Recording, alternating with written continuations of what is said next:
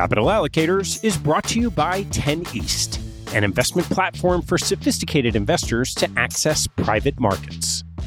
10 East brings benefits of having your own family office without the cost and headaches of doing so. It's founded and led by Michael LaFell, former Deputy Executive Managing Member of Davidson Kempner. Michael and his investment team offer members the opportunity to co-invest by offering at their discretion.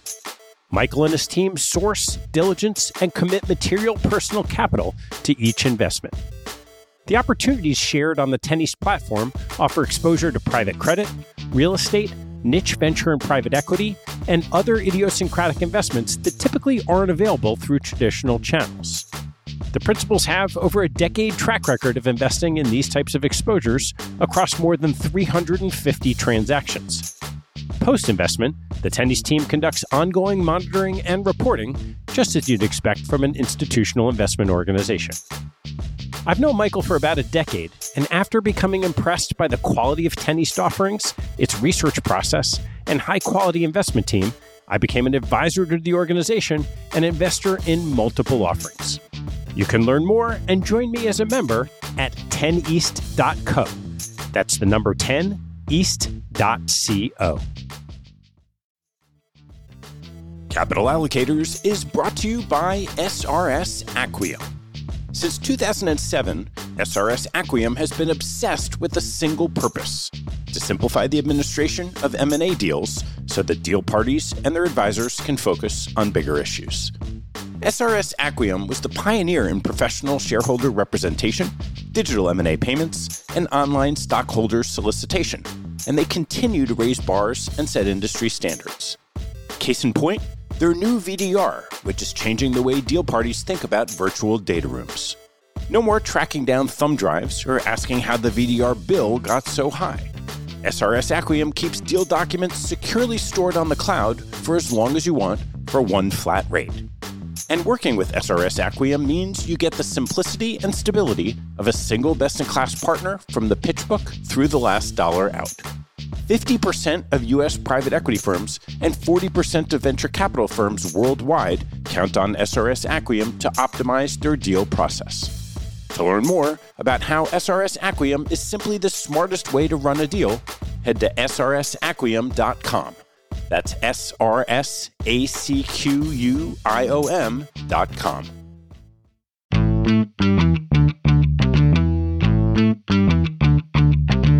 Hello, I'm Ted Seides, and this is Capital Allocators.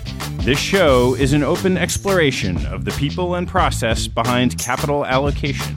Through conversations with leaders in the money game, we learn how these holders of the keys to the kingdom allocate their time and their capital. You can keep up to date by visiting capitalallocatorspodcast.com. My guest on today's show is Michael Mauboussin. I'm really excited to share this conversation with you. Michael doesn't need a lot of introduction in our circles, but he is the director of research at Blue Mountain Capital, a multi-billion-dollar hedge fund and asset manager, and has spent the majority of his professional career thinking and writing about decision-making, behavior, and complex systems. Michael had two long stints at Credit Suisse and spent nearly a decade alongside Bill Miller at Legg Mason. He's also been an adjunct professor at Columbia Business School for 24 years and is the author of 3 books. Every time I get a chance to speak to Michael, I come away thinking better and feeling smarter, and this time was no exception. Our conversation covers Michael's early career, the paradox of skill, academic research that's actually more favorable to active management than some of what we normally hear, decision-making, optimal size and composition of teams, unsettling features in the market, data analysis in sports, career risk, the Santa Fe Institute, and Michael's new research on the horizon. Please enjoy my conversation with Michael Mauboussin. Michael, thanks for joining me. Ted, it's awesome to be with you. You know I love starting with people's backgrounds, and I'm curious, when someone ends up being a strategist, what were you like as a kid? Misspent youth, probably the best answer. No, I grew up in central New York in a college town, and mostly was interested in sports. So I spent most of my time either playing or participating in sports in some level. So didn't really do much with my education until probably after college, actually, honestly. But I was a jock. All of this, the studying, continuous learning that you do, didn't start till later on? Really after college, truly. So how did you find your way to Wall Street? I went to Georgetown. I was a government major, econ minor, had never taken any business courses. I did have an odd summer job, though. My father was a car dealer. I grew up in Ithaca, New York, near Cornell. And during the summers, to help earn money for college, I worked as a salesman. So mid-1980s, right, what's hot or what's on the ascent is Wall Street. I had a little bit of sales background. I learned some of the basics of sales and just knew I needed to get a job. And so a bunch of firms interviewed. One of them was Drexel Burnham Lambert, which is where I ended up. And what year was that? It was 1986. And there's a kind of a quick funny story about this because it goes back to maybe sports. Is I did well enough on an on-campus interview that I was invited to New York. And that's, sort of a big deal. As you know, you're a college senior. You don't really know what's going on. So I got my best suit, come up here. And, there were like 15 or 20 candidates interviewing for this thing. They go, you're going to have 5 or 6 interviews, and you get 10 minutes with a head guy. So, you want to be good all day, but 10 minutes, make sure you're shine for your 10 minutes. So my 10 minutes arrives. I come, I see this big executive. And I walk in his office, and he's got this Washington Redskins trash can. So I'm a sports fan. I'd gone to a couple games. The Redskins were good at the time. So I commented, like, great trash can. And he goes off on this tangent about how, sports is a metaphor for life and how Washington's so great. And to make a long story short, I get the job, and it turns out that while the other people hadn't really voted for me to join the firm to offer a job, this guy overrode them and said oh, I really like this kid. So yeah, I had no business probably having this job. And as I like to say, I took no business courses. I took accounting when I was a senior at my father's urging, and I got a C+ out of the generosity of the professor's heart. So I really had very little experience in all this. One of the things I will say about the Drexel Burnham program, which I even acknowledged at the time, was it was amazing in the sense it was 18 months long, and we did some classroom work, and then we rotated through about, I don't know, it was 10 or 20 different departments. So if you were a young person that didn't really know where you wanted to end up, having access to trading desks and operations and investment banking and research, it would allow you to figure out at least where you thought your skills and interests best aligned. And that was in New York. Drexel was known for what was happening in LA with Milken at the time. So what was that like? Drexel was pretty strong everywhere, but I think, like you said, the focal point was in California. It never went out there for any of that stuff. And I will say that, I do believe this. Your first job often has a lot to do with your professional socialization. And Drexel's equity research department, which I ended up being an equity analyst, was very influential. I followed those analysts very closely. They had a style that was a little bit different than I think the more traditional firms. They were a little bit more aggressive. And in many ways, that was very influential. And one other thing at Drexel, the termination of that job was to be a retail broker, right? A financial advisor, which I did for 12 months and was an abject failure. So that's another lesson. You can see that. That's another lesson of life, is to say, it's good to know what you're not good at. And I realized that I wanted to do research. So I finally landed a research job. But a couple years later, I was a junior analyst, and I got an offer to be the senior analyst at County NatWest. And this is probably 1991. And the key is that County NatWest had taken over the Drexel operations. So it was a lot of ex-Drexel equity guys, both in sales and research and so forth. So in a sense, it was almost like a coming home, even though it was a different firm. And again, very important. These are these weird little happenstance things that come along that are incredibly important in terms of propelling my own career. So, chalk that up to luck. But yeah, that was great. I know you started in consumer and packaged goods.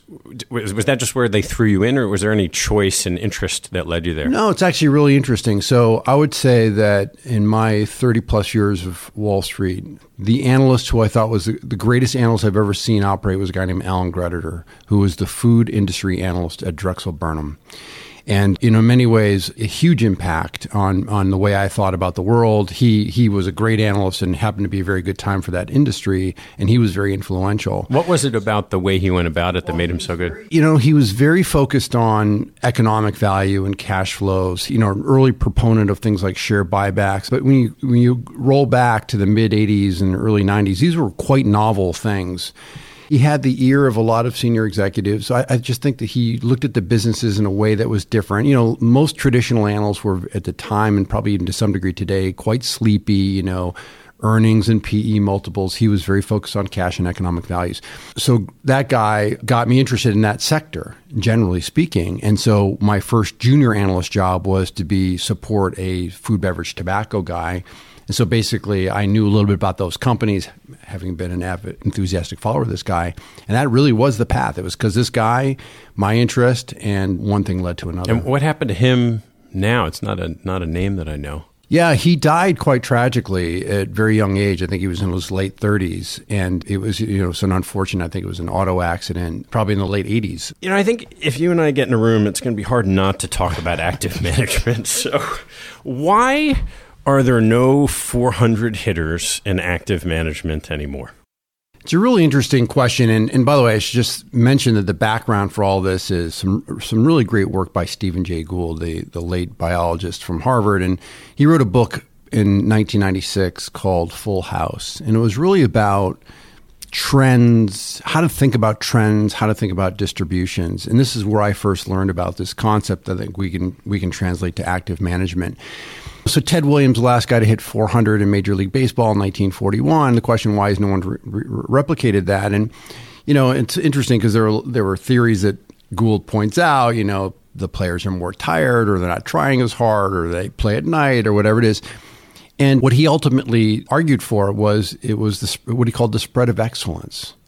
And this is a concept I called the paradox of skill, but really I want to say that was his idea, right? And so the basic concept is that in the paradox of skills, when both luck and skill are contributing to outcomes, which is most things, right? There are some things that are mostly skill, like running races, but most things in life have at least a dollop of luck. It can be the case that as skill gets better, luck becomes more important, which seems completely backwards, right? And this goes back to this 400 hitting thing. And here's a way to think about it. So skill, you can think about two different dimensions. One is absolute skill. And I think we could look around the world. I mean, whether it's sports or business, just look at the quality of products, quality of automobiles today versus 2 or 3 generations ago, very uniform, very high. And clearly in the world of investing, that's the case, right? So absolute skill's never been better. Saying that differently, Ted, if I gave you, you know, all the technology at your fingertips today and the information access and trading costs and so forth and put you back in the 60s or 70s, you would crush the competition, right? But the second dimension, this is what I think Gould pointed out so brilliantly, is relative skill. And that's the difference between the very best participant and the average participant. And what Gould argued in case after case is that the variance has been going down. So the difference between the very best and the average is less. So just to make this a little bit more quantitative, Ted Williams in 1941 was almost exactly a 4 standard deviation event, right? So you take the average of all the batting averages, you figure out the standard deviation, 4 standard deviation, 406, almost on the button. By the way, the average of batting average really hasn't changed that much over time, right? Because it's a, pun intended, arms war between hitters and pitchers, right? They both are improving in lockstep. So you don't see their absolute improvements. You see that they're relatively standing still. So basically what's happened is the standard deviation's gone down over time, which means 4 standard deviation event in 2000, I haven't done the 2017 numbers, but 2016 numbers would get you to about 380. And 380 is awesome, right? For hitting, you win the batting title, right? But you don't get anywhere near that magical 400 number. So the point is there's more uniform excellence. And so now we cover the world of active management.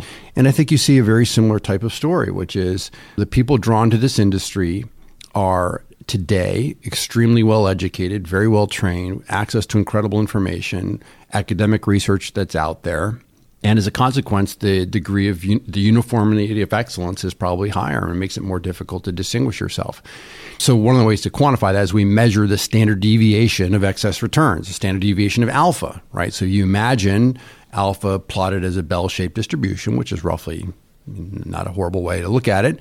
And that bell has been getting skinnier over time. And just as it has for batting average, by the way, very, very parallel. There's an interesting little side note on this, by the way, is that Peter Bernstein, the great Peter Bernstein, who wrote wonderful books, just a great economic historian, wrote a couple of essays about this, and he talked about the reintroduction of the 400 hitter. And it's really interesting because it was completely a function of the timing. So that standard deviation had been going down, 60s, 70s, 80s, into the 90s. And then there was a massive reversal where the standard deviation went way back up around the dot-com period. And so there's a spike. And then after the dot-com bubble, sort of the bubble burst and we had the bear market, it went right back, it reverted right back to trend. So it's an interesting thing. There was this episode, at least, a 3 or 4 year period where we had that blowout of the standard deviation again, and there was an opportunity for the 400 hitters to show up. Bernstein happened to write that right at that time. So really interesting. Are there examples either from evolutionary biology or other areas where you see this skill increase and then over time it actually does revert? Well, the skill reverts, like gets worse? Either the skill reverts or, in this case, the standard deviation widens out for more of a prolonged period of time. So, well, first of all, I think the skill reverting in most things, certainly physical endeavors, we are grinding toward physiological limits. And if you look at things like marathon times or sprinting or swimming, and as you also know that the times are converging. So the difference between gold, silver, bronze is less today than it was years ago, which is not surprising. But there can be episodes, like in investing, you might ask the question, why did the standard deviation widen? And I'm not sure I know exactly what the answer is, but the most, certainly a couple candidates are what you want are the introduction of weaker players into the game so that you can express your skill. So this would be like now in Major League Baseball, instead of these Major League pitchers pitching, you have some guy who walks in off the street and an amateur starts pitching. And the equivalent in the stock market is mom and pop investors entering back into the market. And I think you'd seen a trend throughout the 80s and 90s where individuals were basically, they were still invested in the market, but mostly through mutual funds. They were much less directly involved. And that reversed in the 1990s, that people got excited and start to do direct investment. It's almost always the case when individuals get excited and start directly investing that the story doesn't end happily for them. So I think when you see episodes of people who are less sophisticated getting involved with reasonable sums of money, that's probably the case where you could get that standard deviation blow back out. And again, the baseball analogy would be the amateur comes in and pitches a few innings and the best hitter is going to eat them up. We've talked a lot about indexing, and you've made the very astute observation that if indexing means that those weaker players are coming out of the market, it could get even more difficult.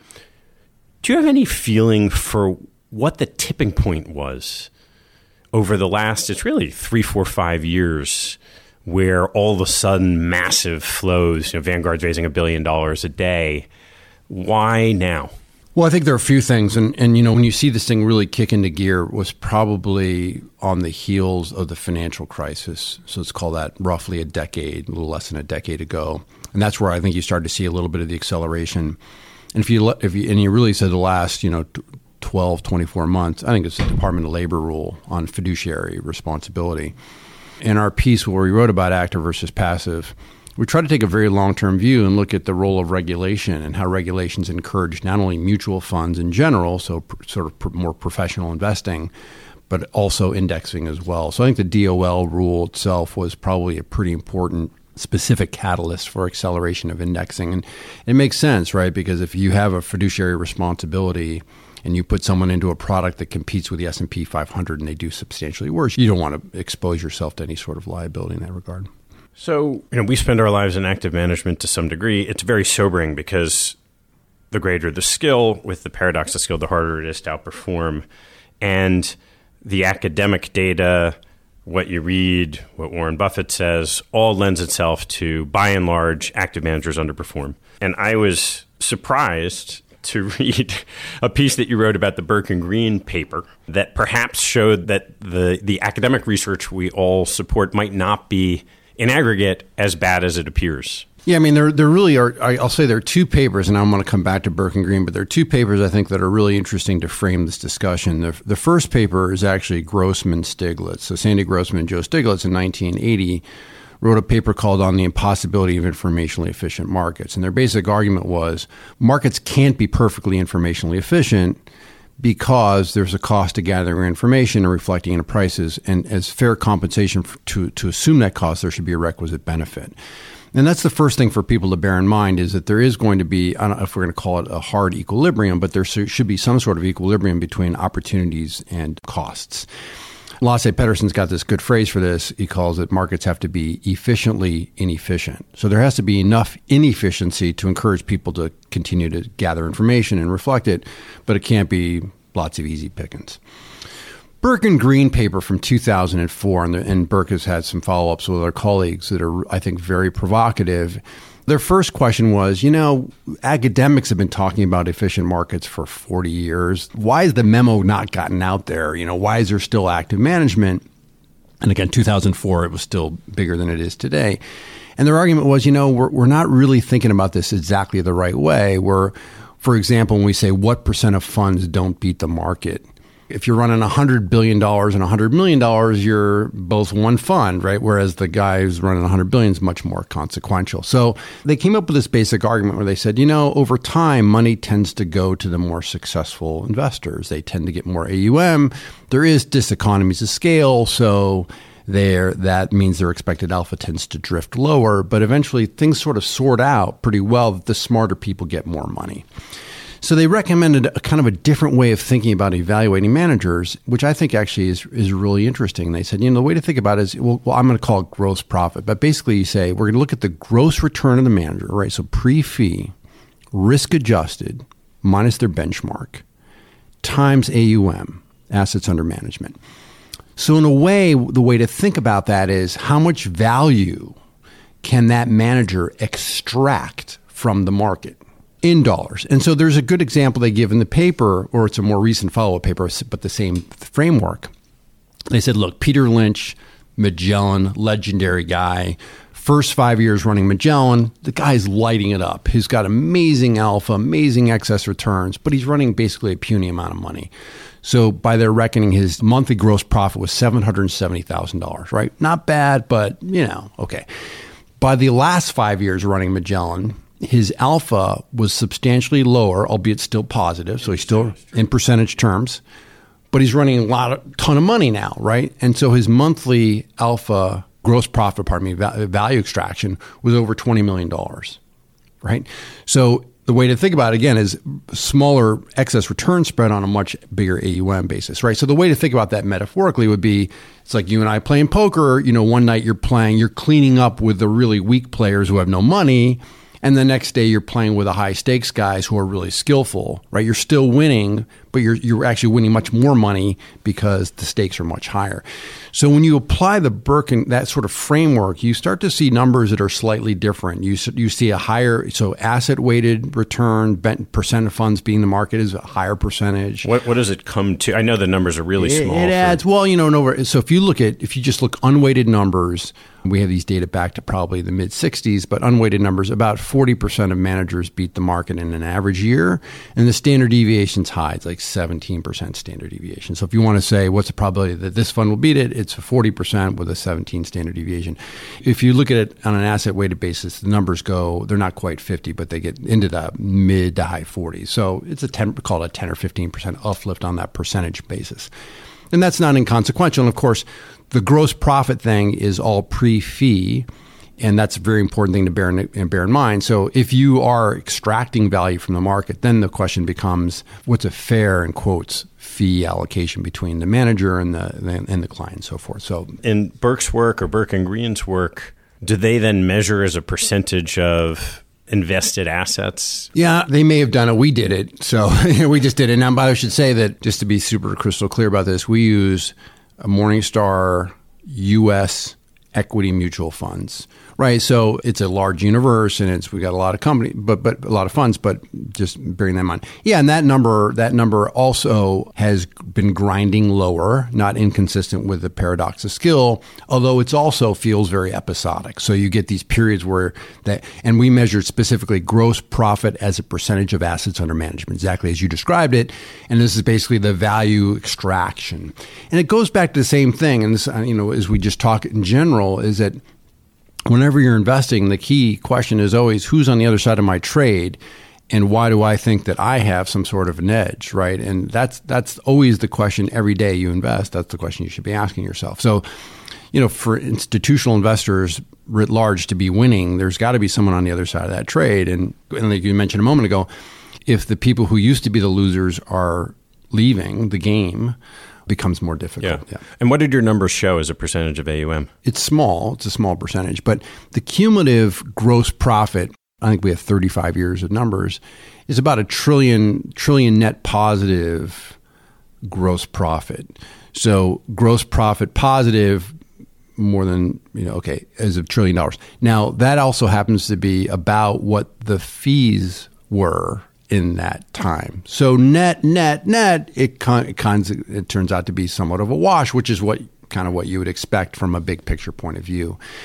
But yeah, it remains modestly positive. But again, it goes back to there's great work by other academics, including Russ Wormers at University of Maryland, basically showing that active managers generally do generate excess returns. They're just not sufficient to cover the fees that they charge, right? So it's a question of net versus gross. I know. Last time we saw each other at University of Virginia, it was like this last month, Pedro Matos, a professor down there, had done this paper about concentration. And similarly, I don't think he had done asset weighted, but he said if you looked at high active share managers, and he was defining it as 60%, so I would actually say that's not that high active share, but that those managers, again, you went from 40% to high 40s in terms of who beat the market. So it's still hard. Now, most of these studies that we cite are all relative to the S&P, and it's focused on the U.S. Have you looked internationally, in the equity markets internationally? We've done very little of that, but I think you're exactly right. I always think about asset classes on a continuum of efficiency. And, part of it's a function of the size and the potential value extraction and so forth. So it is convenient to pick U.S. equity markets because it's roughly half the global equity capitalization, and we have good data, and we have it going back a long way. But your point's an absolutely valid one, which is there's a continuum of efficiency by asset classes, and U.S. S&P is probably among, if not the most competitive markets in the world.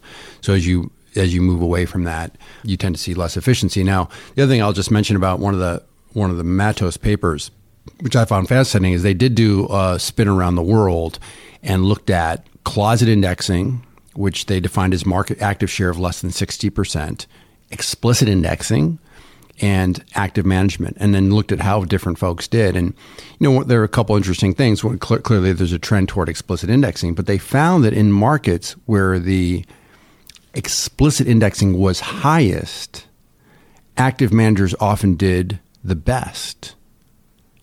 Which seems kind of weird, but it turns out there are a couple factors for that. One is if you're an active manager in a market where there's a lot of explicit indexing, you feel compelled to do something very different. Basically have a high active share, right? You say, if I'm getting paid fees to be an active manager, I better not be closet indexing. I should really try to do something different. That's the first interesting thing is. And the second is if there's a lot of explicit indexing, it shines a light on fees. So active managers tend to charge lower fees. And by the way, that's the other thing about big funds. Not surprisingly, big funds on average charge lower fees than smaller funds, and that's another thing that contributes to their relative performance relative to smaller funds. So it's an interesting thing, and look, it's a perpetual game. I mean, there always have to be inefficiencies, and there always have to be ways to try to capture those things, but they're always moving targets, right? So, Michael, your new seat here at Blue Mountain is a credit shop. As you shine a credit lens on some of these same issues, what have you found in your early months here? Well, I think, Blue Mountain has multiple strategies. So credit is being one of them, but there are equities and systematic equities and distress and so forth. I guess, look, there are two basic elements. One is that, at first I should say, I've always been a believer that it's very useful, even if you're an equity investor or a credit investor, to understand what's going on in other markets. So if you're an equity investor, you should understand what's going on in the credit markets and the options markets and CDS markets. Credit investors should understand equities and so forth, right? So just having other touchstones, I think, is incredibly valuable for you to get a full context of what's going on. But if you step back and think about investment process, and some of the things we do here are not necessarily purely fundamental, there are two things that are consistent. One is there is fundamental analysis, which is how our business is going to perform. And whether you're a credit investor, distress investor, or equity investor, that's going to be relevant. And so those sets of tools are going to be important. And the second thing, which spans probably everything we do, not just here, but anybody who's making investment, is really about decision making. And decision making that's the sort of common denominator of all investing or capital allocation in general. And at the end of the day, to me, a lot of investing capital allocation decisions boil down to, it's probabilities and outcomes and trying to be on the right side of expected values.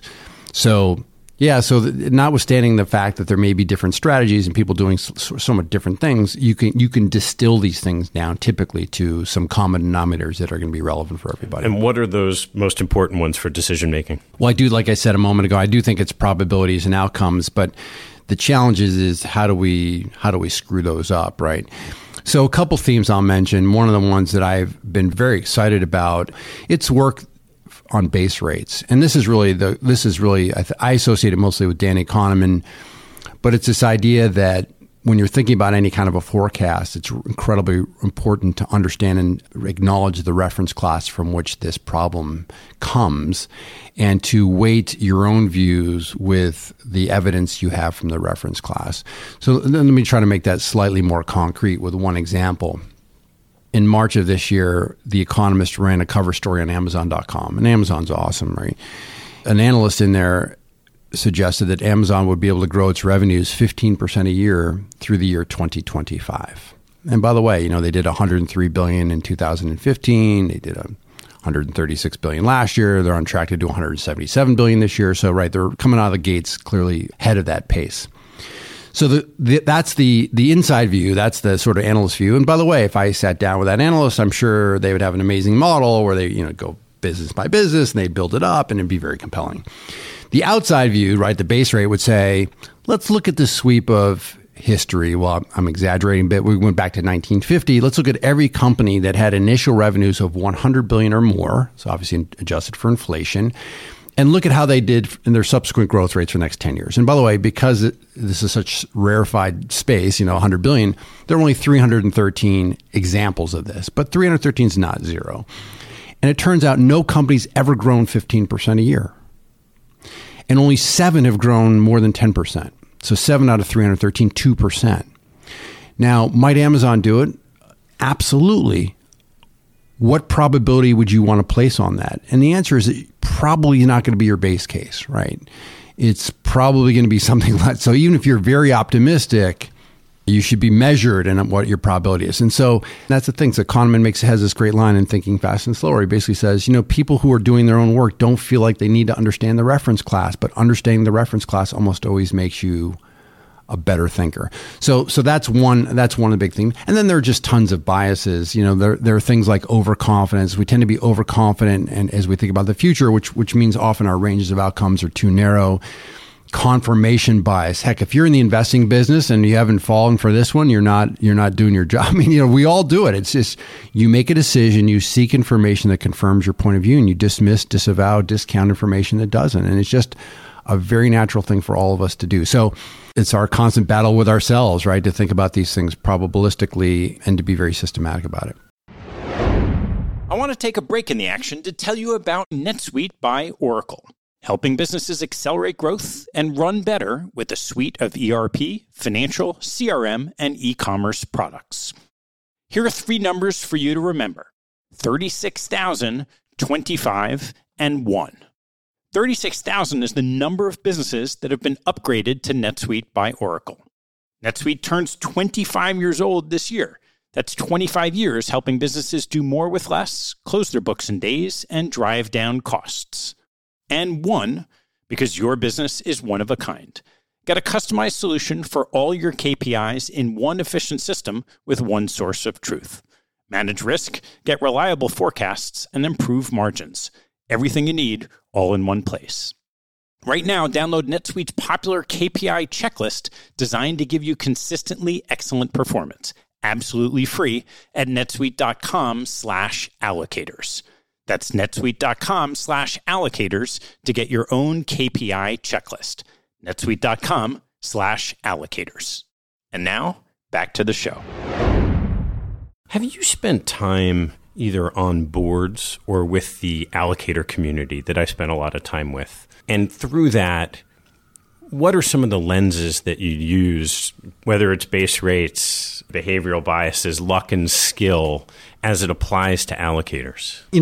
The closest thing, Ted, and I don't know if it counts, but I have done a fair bit with investment committees, which is probably related. And by the way, some of the work on investment committees has really encouraged me to do a lot of work just on teams in general, but let's call them committees in general. And so I think there are really three things that I've drawn from that literature that animate my thinking about this. The first is the size of a committee or the size of a team. And, there's been a lot of work on this. The main guy that comes to mind is Richard Hackman, who's a professor at Harvard. And, he studied teams across all different disciplines and found that the optimal size was 4 to 6. And there was actually a really interesting survey of investment committees in particular. And basically every person who's on a committee of 7 or more says we would be more effective if we were smaller, or we would not be more effective if we were bigger, right? So that's a really interesting thought, is just how many people are on your committee. And by the way, I'm chairman of the board of the Santa Fe Institute. We probably have 25 or, 25-ish people on our board. Nothing's happening at a board meeting. I should say that publicly. No, nothing's happening at a board meeting. All the work is happening at the committee level, right? Which is the smaller groups. And then the board, you're sort of, okay. So there are political reasons or other reasons people could be on these committees that may or may not be good for decision making. So that's the first, so team size. And the second is sort of team composition. And the big point of emphasis here is while we talk a lot about diversity, which is almost always social category diversity, race, gender, age, ethnicity, and so forth, the real key is cognitive diversity. People with different experiences and backgrounds and training and personalities that can surface different points of view. And that's really the key to, I think, good quality decision making. And so there are mechanisms, and we actually do them here, but we spend time talking about these mechanisms to make sure that we're surfacing different alternatives within that committee. But that, I think, is really, really key. And one of the things it seems to me very typical in an investment committee is to say our committee is going to have the credit guy and the private equity guy or gal and so forth. And so anytime we make a credit decision, we rely on the woman that does that. So there's a lot of evidence that shows that's not really the way you want to do these things. You want to let everybody weigh in on everything else. And then the final thing is how we actually make decisions. And I've always thought that in the world of investing, it's just really rare to have an honest consensus. Most good investment ideas are controversial. It's very rare that everyone says, this is obviously brilliant or obviously, right? And so I'm a big fan of, ballot voting systems, maybe strong majority, but majority ballot voting systems. Let people vote independently. And so those are some of the things that I think are important. Now, the other thing that, and I think that you know much more about this than I do, but there's just an incredible literature, both for individuals and institutions, that demonstrate that people tend to have bad timing, right? In other words, okay, there are a lot of reasons you fire a manager, but the number one reason is their performance has been poor. There are a lot of reasons you hire a manager, but truth be told, the number one reason you hire them is their performance has been good. And we know that study after study demonstrates that if you bought the funds that were fired and sold the ones that were hired, you actually, just because of regression toward the mean, you do much better. So that's the other thing is, and by the way, it's totally human nature, right? You're on a committee, you have your 10 funds, these three have done great, these 3 have done badly, and you're like, why do we own these bad ones? Why don't we own more of the good ones? It's like totally human nature. But you have to resist that temptation because regression is such a powerful mechanism in investing. And that component of confirmation bias, where even if you lay out the reasons why you think this is an excellent manager and the risks of why that might be a weak manager, what happens is in these groups, when the manager underperforms, we say, aha, we were right. And not only that, the manager's not as good as we thought because these risks played out. So there's this awareness and cognition of chasing performance and confirmation bias, but it happens anyway, which is kind of astounding. Yeah, that's the other thing about a lot of these behavioral things, these biases, is that they happen, even if you're totally aware of them, they're really hard to circumvent. So you do have to create mechanisms to try to be as effective as possible to address them as they show up. Is there a particular mechanism that you found? You touched on it. I mean, I think writing things down is really helpful, and just for someone to be aware, just Ted, what you just said, which is, hey, I know that we had pros and cons for manager X, and they've underperformed, so now we're only dwelling on the cons. Let's revisit the pros, right? Or vice versa, right? These guys have been doing great. We're patting ourselves on the back, but let's remember these things we were concerned about, and those things may still rear their head. So I want to circle back to sort of forming a team or a committee, as the case may be. If we're aware of this concept of cognitive diversity, how do you go about either interviewing someone for your team or selecting someone if it's a committee, and become aware of what their cognitive bias is and how that would then coalesce into a higher functioning team? We all have biases, right? So it's just a question of degree. A couple things come to mind. The first is just in cognitive diversity. It's just be willing to cast a wider net than you might be comfortable casting. So people who have very different backgrounds. By the way, one of the reasons I've really enjoyed listening to your podcast is you find these people who have been very successful in the allocation community who have sort of these quirky backgrounds. And I'm like, that's really awesome, right? It just shows to you that you don't have to be some, finance major or whatever it is. That's the first thing. And just being willing to entertain those people. So people have weird backgrounds, bring them on board. The second thing I'll just mention, there's a strand of work that I just love, and I also think would be a nice complement to this, and that's work by Keith Stanovich. And Stanovich has made this really important distinction between IQ, which measures something very real, helpful, more of it tends to be better, and what he calls RQ, rationality quotient, which is the ability to make good decisions. About a little over a year ago, he published a book called The Rationality Quotient with a couple of colleagues, and it lays out for the first time sort of an assessment of rational thinking. And that might be a very nice complement to this. So find people with sort of weird backgrounds, but essentially test them or assess them on their ability to think rationally. And it could be that combination that might be the sweet spot for success. What do you think are the biggest risks in the markets today? That's a hard one to answer. It's certainly not in the forecasting business. I guess what makes me feel least settled or most unsettled is that just the very low levels of volatility that we've realized. And I think one could make a case for why volatility should be lower, and there may be some arguments that are reasonable. That said, having been around for a long time and having charts going on volatility going back to the 1800s, we know that, at least historically, volatility tends to be clustered. So we get periods of very low volatility interspersed with periods of very high volatility. So you said to me, what is the thing I worry the most about? It would be that we have some sort of a regime change in volatility that will catch people off guard. Now, historically, sometimes low volatility is encouraged. There's actually an article today in the Wall Street Journal. This is the end of December, suggesting that banks are trying to encourage money managers to borrow more, right? And it's a very clear temptation, right? Because you have low returns and low volatility. Borrowing leverage is one way to get your returns up. So that would be one thing that concerns me. I think that there are other things that I find interesting. I don't know they should be concerns, but you remember the August 2007 quant meltdown. We've obviously seen a substantial increase in sort of quantitative systematic strategies. By and large, I'm fine with that. I think that makes sense.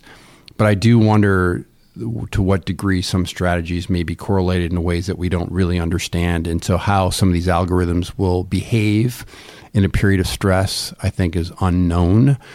So that's always a point of worry.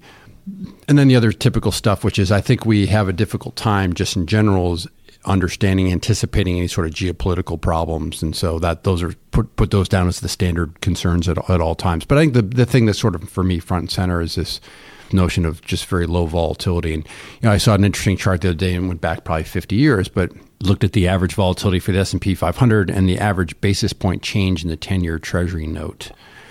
And if you plot those things, so on the x-axis, imagine just average volatility for the S&P 500, on the y-axis, change in yield of the 10-year note. And you plot these things.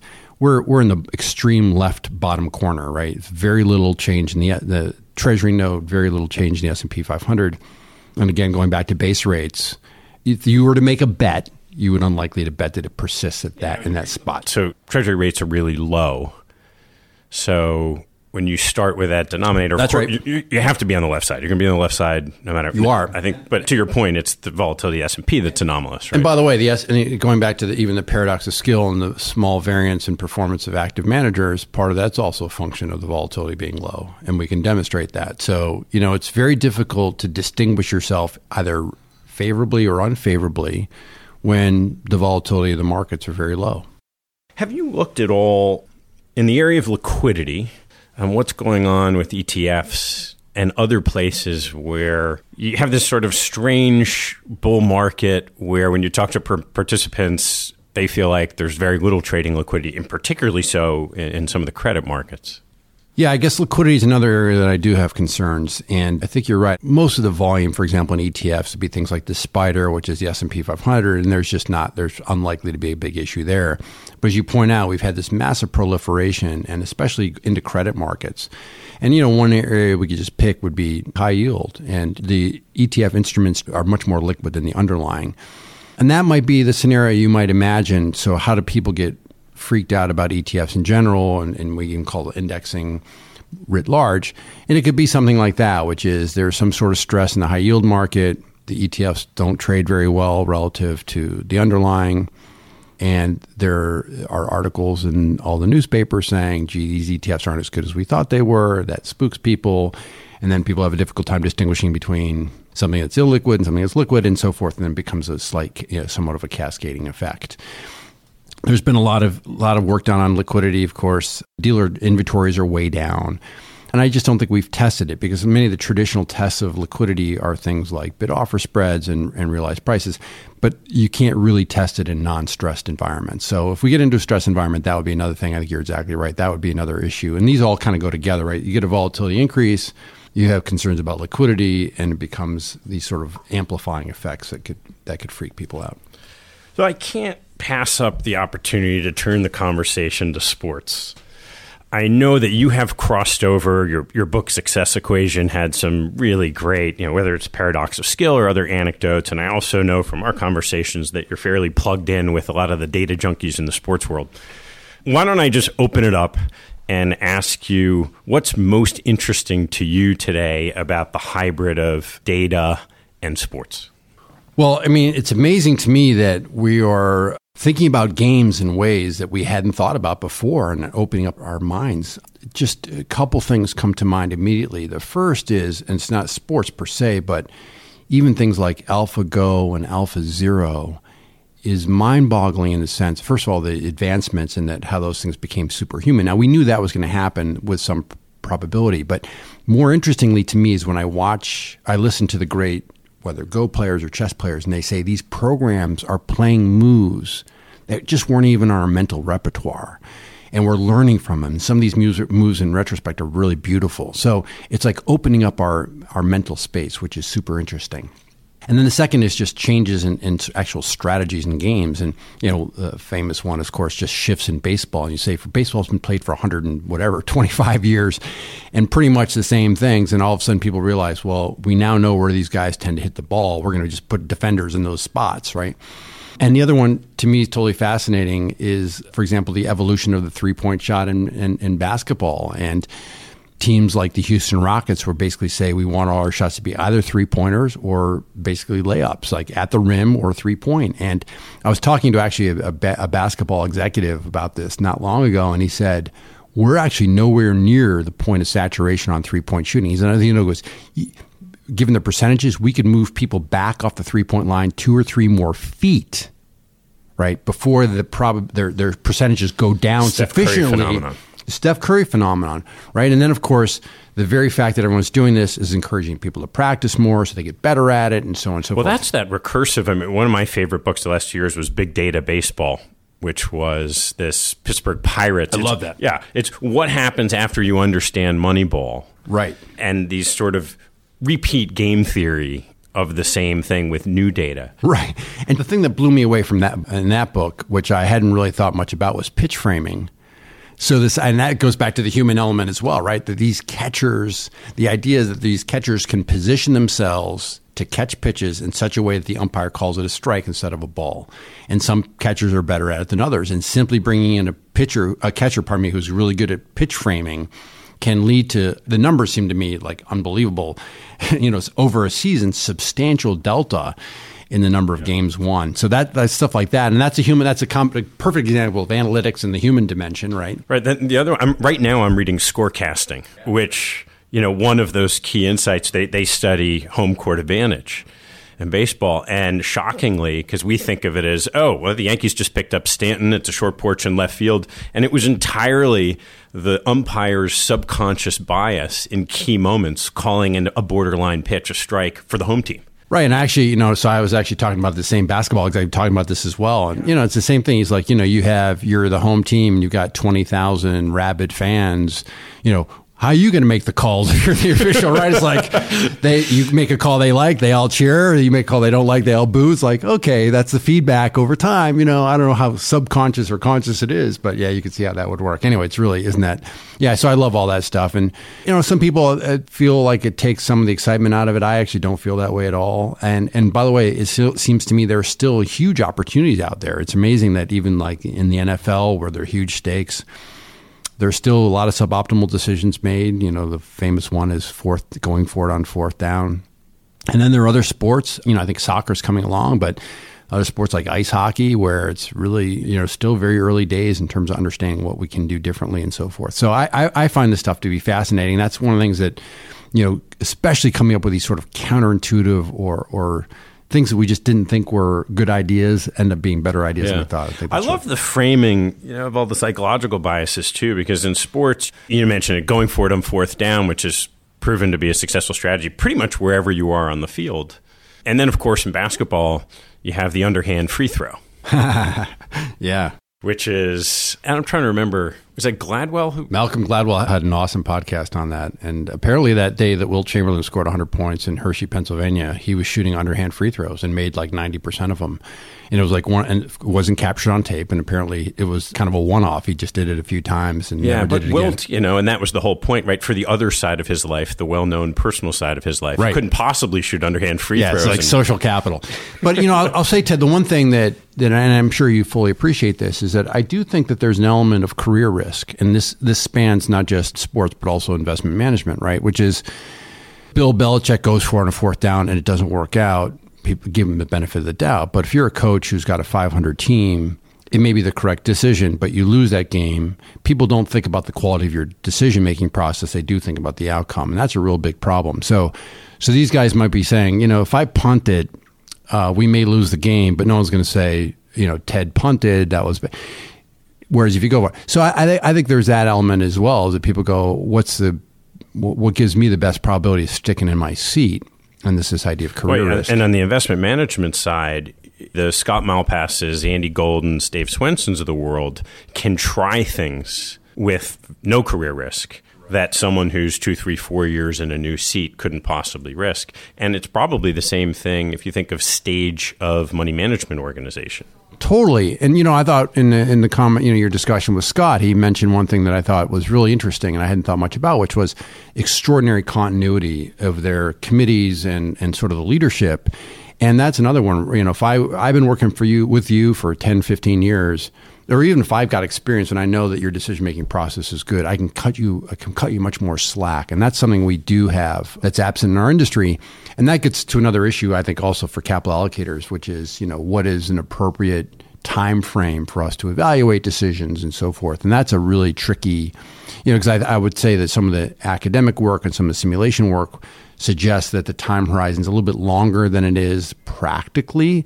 But the flip side is if I'm an allocator and I have someone who's underperforming, I don't know if it's just a good process that's, having a tough spell or if they've lost their marbles, right? And those are, sometimes those are not easy distinctions to make. So I get how tricky it is, but it is an industry where, it's the marathon, not the sprint. Let's turn to your work or involvement with the Santa Fe Institute. And similarly, we've had some fascinating conversations about some of the things that you learn. But why don't you start with what is the Santa Fe Institute and then maybe share a story or two that comes to your mind? Yeah, so the Santa Fe Institute was founded in the mid-1980s by a number of very eminent scientists who had a very similar sensation that much of academia had become very siloed. So the physicists talked to the physicists and the biologists talked to biologists, but that many of the vexing and most important issues in the world were at the intersections of disciplines. And by the way, if you go to Stanford University, even go to Yale, awesome place, but it is typically quite siloed in many ways. So they started this institute, which was meant to be transdisciplinary. And the unifying theme is the study of complex systems. And complex systems are pretty easy to articulate. It's a bunch of agents. We'll call them heterogeneous agents. They could be neurons in your brain, people in the city of New York, or of course, investors in the market. We allow them to interact with one another. And through that interaction, we get this concept called emergence. And then you get a global system, whether that's consciousness or your immune system or the operations of the city of New York, and of course, markets. So how does this all work and at what different scales? So that to me, so we have, again, this hodgepodge from computer scientists to physicists to psychologists all working on these kinds of problems. And is there a mission involved in that? Not really a mission. It's just, and by the way, it's basic research. It's not policy oriented. I learned about SFI first a little over 20 years ago from Bill Miller, who preceded me as chairman of the board. And Bill in particular had been drawn in by some of the work by Brian Arthur, an economist there. And I'll mention sort of like, what are these big ideas? So Brian was a professor at Stanford and had done this work on this concept called increasing returns. And by the way, it's much more accepted today than it was when he started working on this. But we are taught in microeconomics, and there's a lot of reason we're taught this, is that marginal returns tend to migrate toward the cost of capital. Right? High return on capital businesses attract competition, which drive returns down and so forth. And Brian had identified these situations, what he called increasing returns, where there was no regression toward the mean. There was actually repulsion from the mean. The winners were winning, losers were losing. And he identified sort of the qualities and features and things like network effects, things we talk more about. And that was, it was completely out there. It was completely crazy. In fact, many people in the traditional economics field frowned on it. So that was one example of something. Once I understood, by the way, and I've always thought the efficient market hypothesis was, in a sense, I never thought it was literally true, but always a very beautiful construct. To me, is a wonder, and I still feel that way in many regards. But then I started to understand markets as a complex adaptive system. And adaptive is really important because it means the agents, in this case investors, have decision rules on how they behave, but those decision rules themselves adapt based on the environment, right? So the market itself, so this is what Soros calls reflexivity. The markets themselves reflect on how you behave and back and forth, right? So there's this feedback loop between these two things. Once you start thinking about markets as complex adaptive systems, I don't think you can ever think about it in any other way.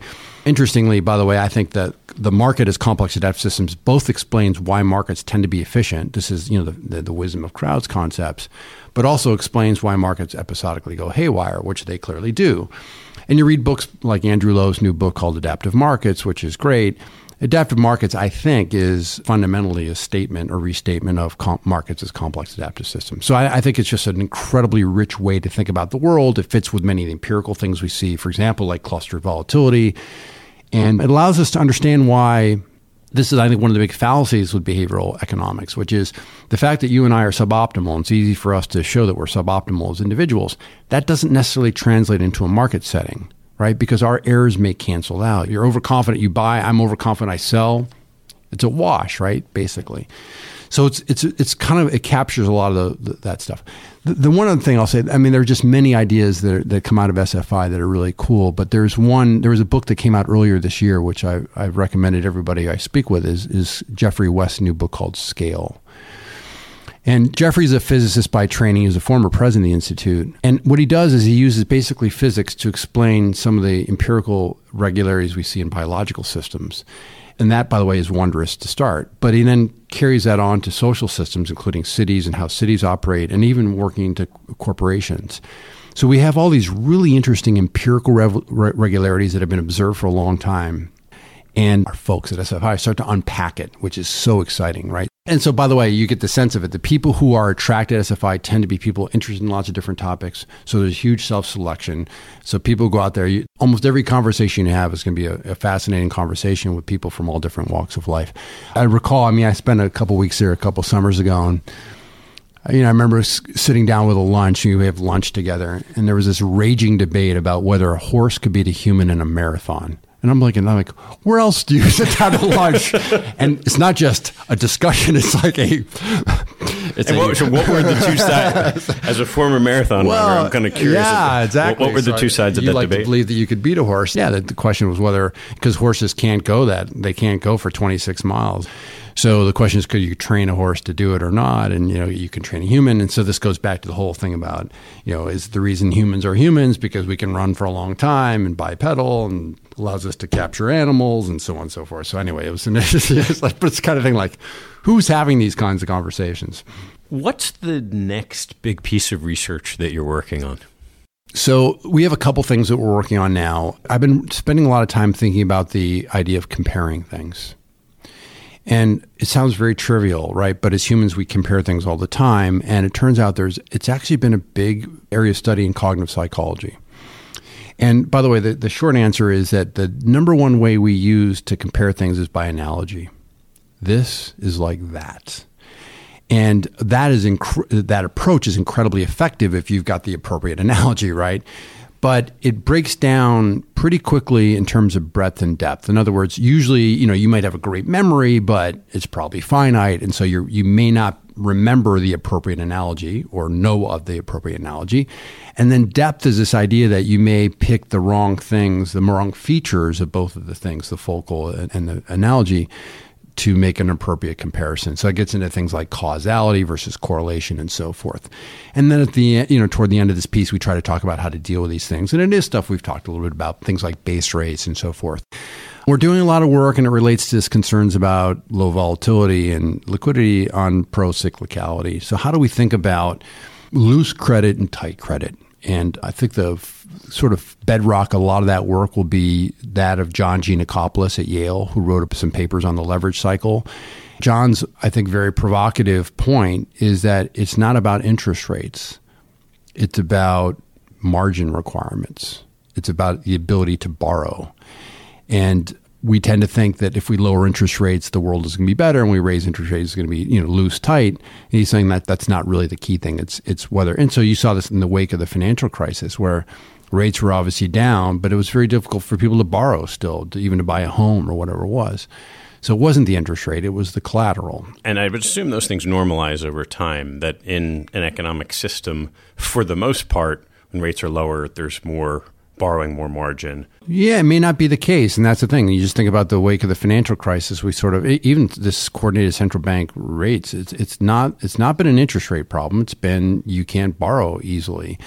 And to your point, yeah, I mean, when things are good, you tend to get access to capital. So that's an interesting, you can just take a look at this and see collateral requirements over time, and they tend to be very liberal when things are doing well, and they tend to be very strict when things are doing badly. And again, you don't want the opposite. You want to take the punch bowl away when things are rocking and rolling, and you want to bring it back when things are depressed. And so that's another thing that's really interesting. There's some fascinating data on that. And, we're obviously looking at that in sort of as a framework, but also try to get a level set of kind of where we stand today. I have been thinking a lot about this topic of, it's almost always the case that regulators are fighting yesterday's battles. I don't suspect leverage is going to be the next big challenge. I do think liquidity might be the case. Rick Bookstaber's got a new book, by the way, called The End of Theory, and Rick talks a little bit about. He's got a couple chapters dedicated to this, and I think there's that's worth paying attention to for sure. Well, we are going to turn to as you'd expect, some closing questions, but before that, our friend Morgan Housel had this wonderful quote that came on Twitter that said, "The most underrated investing skills are controlling your emotions and having your career coincide with a 30-year decline in interest rates." Exactly. So as you and I sit here with this sobering reality of how incredibly difficult active management is, however we measure it, we can try to measure it in ways that say maybe it's not as bad as certain studies show. At a simple level, our friend Warren Buffett will come out and say, oh, just index. It's that simple. Okay, maybe not. You have to pick what to index and whether the U.S. is the right market. As an individual, as a person whose career has been in researching active management, understanding how it all works, and then you have someone as brilliant as Warren saying, forget all that, because at the end of the day, it all balances itself out. Are there mornings where you wake up and say, maybe I should apply this prodigious skill in researching to things that will be different, that have a better chance of winning, that are, have some better feeling of fulfillment? I don't know if these things are totally contradictory. So I'm in the same camp as Buffett and others, where I would say that if you're not interested in investing and you're not willing to spend a lot of time and attention on it, indexing is probably a very sensible thing to do. A diversified index portfolio. Your discussion with Scott Malpass, I think Scott made a comment that struck me. I don't know if it's right, but he said, there are probably 30 or 50 allocators in the world, or I don't know if it's in the States or in the world, that can really figure out who's skillful and how to do this. the rest of you guys don't try this, right? Kind of thing, and I think there's something to be said for that. That said, being in an organization that does seek active management, there are weird things out there. I mean, there are inefficiencies. We call them the easy games. There are situations where there are opportunities to generate excess returns, but you need to be focused on those. You need to diligent, hardworking, and so forth. So I'm trying to have it both ways. I think you can have it both ways to some degree. So if I, at a holiday party, if an aunt or uncle says, how do I invest? I would probably say, indexing probably does make sense for you. But for people who are more sophisticated and will have the time and energy and resources, I think they probably can think about how to generate these excess returns.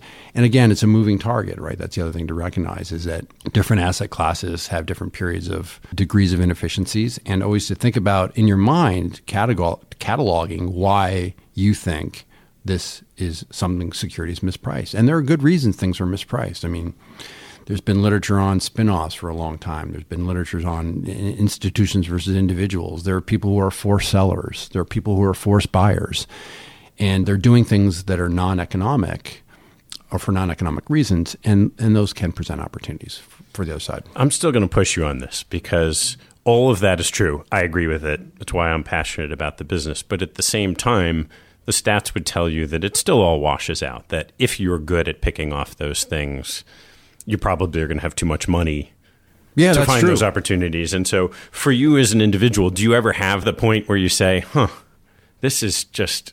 I mean, I do think it's hard, and I do think you have to be measured about you have to just be thoughtful about all these things, like what is an appropriate amount of capacity. And you're exactly right. I mean, and this goes back to what Charlie Ellis has talked. That was another great conversation you had, but it's sort of this great model that Charlie Ellis has argued about, which is the business and the profession.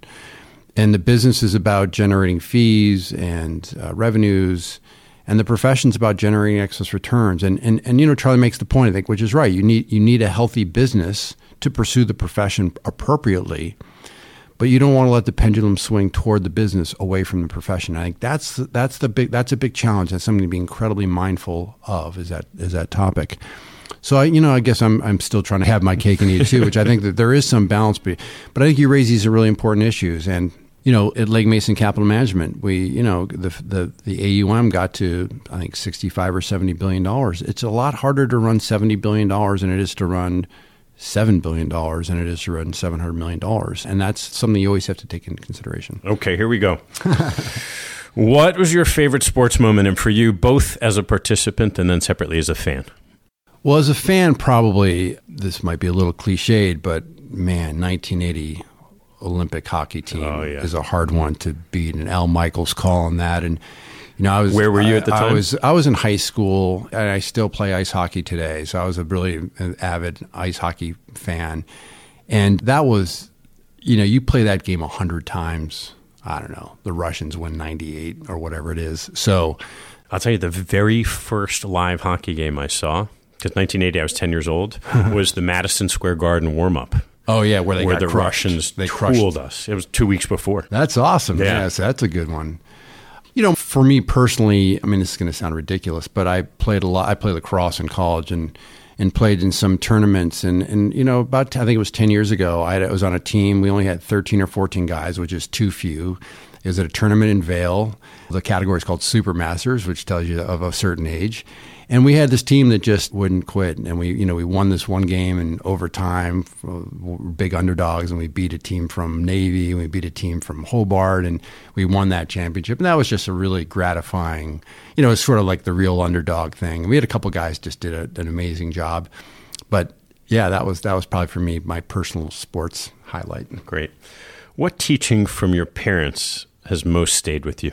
It's interesting. My house now is filled with books, and I think that hopefully that's something that will rub off on my kids to some degree. I grew up in a house without any books for the most part, and TV watching. And so it's interesting. So it might work out for... Yeah. So no, it's really interesting. So in a sense, I wasn't in that environment, but from both my parents, and especially my father, just very meticulous and doing the job the proper way. And I would have to mow the lawn, and He would review my work, and if I missed a spot or did something inappropriate, he would send me back out. And of course, when you're a 10 or 12-year-old kid, that's the last thing you want to do. But it's this idea of just being meticulous and being thoughtful about things and doing the job the right way. And there's a great section in the Steve Jobs book where his father taught him about, it was like finishing the back end of something that no one would ever see, but it was just the right thing to do, right?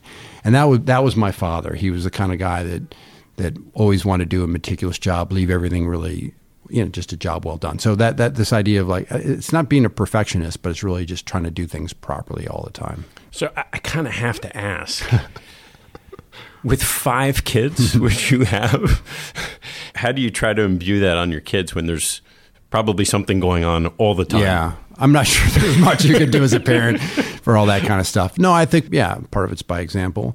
Part of it is, it's just probably communicating, a little bit. When the kids were little, I would tell them to do certain things like go to bed or whatever. But I try not to tell my kids to do anything. I try to offer recommendations or things to think about and try to get them to think for themselves a little bit of it. So here's some things to think about. Here's something I recommend. Just take this into consideration. And more times than not, they'll see sort of where I'm coming from. So, and doing a job well done, even if I'm trying to help them with their homework, whatever, it's just this idea of like making sure you do everything you should be doing, do it well, have pride in it, and so forth. So it's effort, right? It's a Carol Dweck stuff. It's mindset, it's effort, it's hard work, yeah. What information do you read of the vast amounts that you do that you think others might not know about but would benefit from? Well, I don't know if there's information's an interesting word in and of itself. For better for worse, and many days I think it's for worse, but for better for worse, I probably spend a lot of time thinking about more frameworks than I do, like mental models, than I do nuts and bolts. And the reason I'm a big mental model fan is I do think that when ideas are thrown at you, if you have a framework, a lattice work to hang it on, you're going to be much more effective. One example I give, this is a pretty nuts and bolts example, but for example, we have a framework for thinking about mergers and acquisitions and how to evaluate the quality of an M&A deal.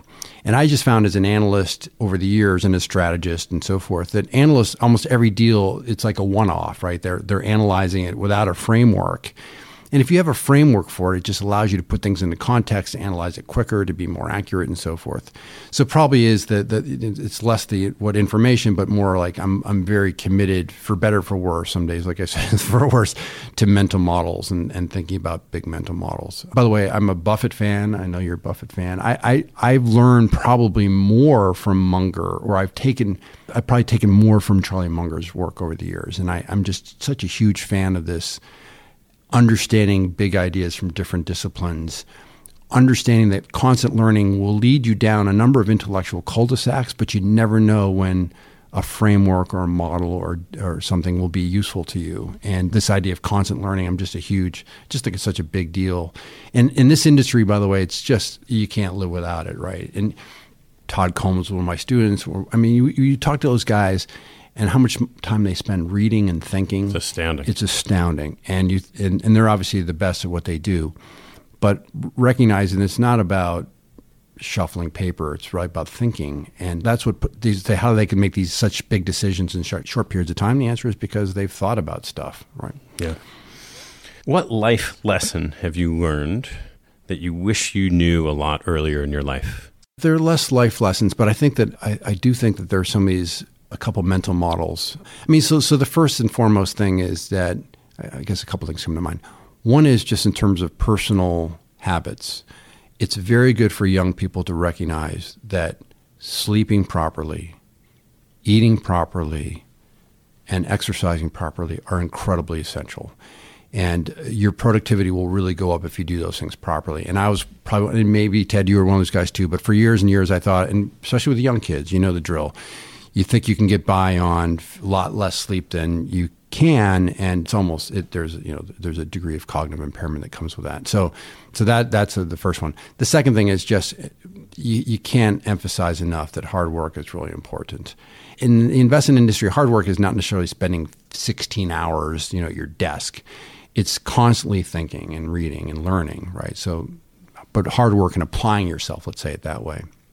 And then there were a couple of these mental models that I really do wish I had known much younger. And the big one is that inside-outside view, this idea of understanding past performance and how that applies. And, as we go through life, everything feels unique to you. You're moving from New York to Boston. It feels like you're the first guy to have done that. But many people have done it before, right? And so, what is that, how do I think about reference classes and how those can inform my decision-making? So that sort of mental model would be something else I would cite. All right, it's the last years of your life. I've given up trying to throw a number. For you, it's probably 120 with the amount of reading you do. You are in a rocking chair cradling your lacrosse stick. What advice would you give yourself today? Yeah, I think that at the end of the day, and these are really interesting questions. Atul Gawande wrote that beautiful book, Being Immortal, about the end of life. And I think you realize at the end of the day that what makes humans most happy is ultimately relationships and family and friends and so forth.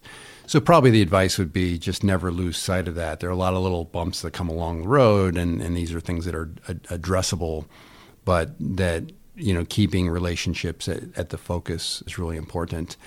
I also think it's interesting that as you get older, it's probably really important to continue to stay in touch with young people. Now, it's easy when you have kids, it's sort of a natural to some degree, and that's helpful, but it could be even intellectually. It's just making sure that you're constantly exposed to young people, right, who have just a different point of view of the world.